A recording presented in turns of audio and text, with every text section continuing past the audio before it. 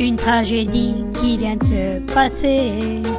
Charlie Hebdo vient d'être attaqué et des personnes ont été tuées par des terroristes sans pitié. Le carnage aurait pu être évité pour des bombes en Syrie qu'ils ont envoyées. Tout ça pour avoir dessiné une caricature de Mahomet. C'est pas normal.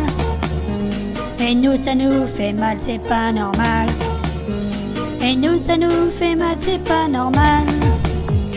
Et nous ça nous fait mal, c'est pas normal. C'est pas normal. C'est pas normal.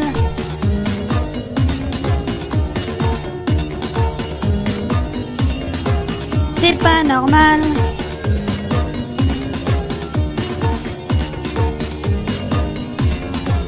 C'est pas normal. Tout le monde est écœuré et tout le monde est apeuré et tous les Français sont peinés et le combat est loin d'être gagné. Charlie Hebdo dans notre cœur à jamais. 4 dessinateurs qui étaient au sommet.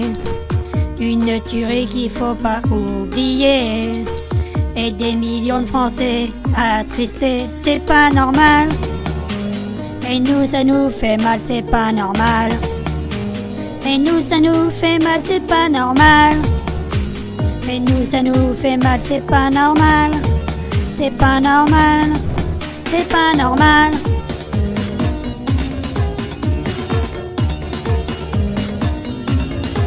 C'est pas normal.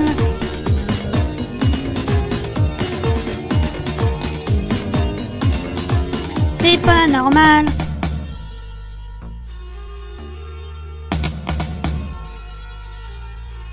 Ça nous fait mal.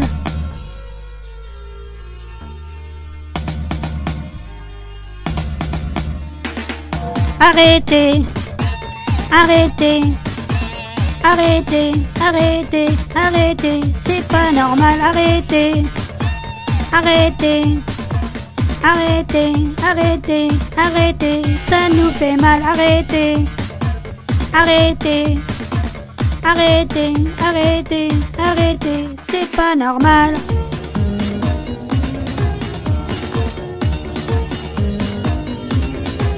Ça nous fait mal.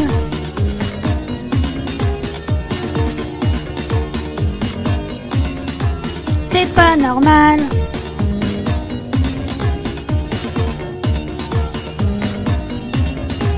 Ça nous fait mal.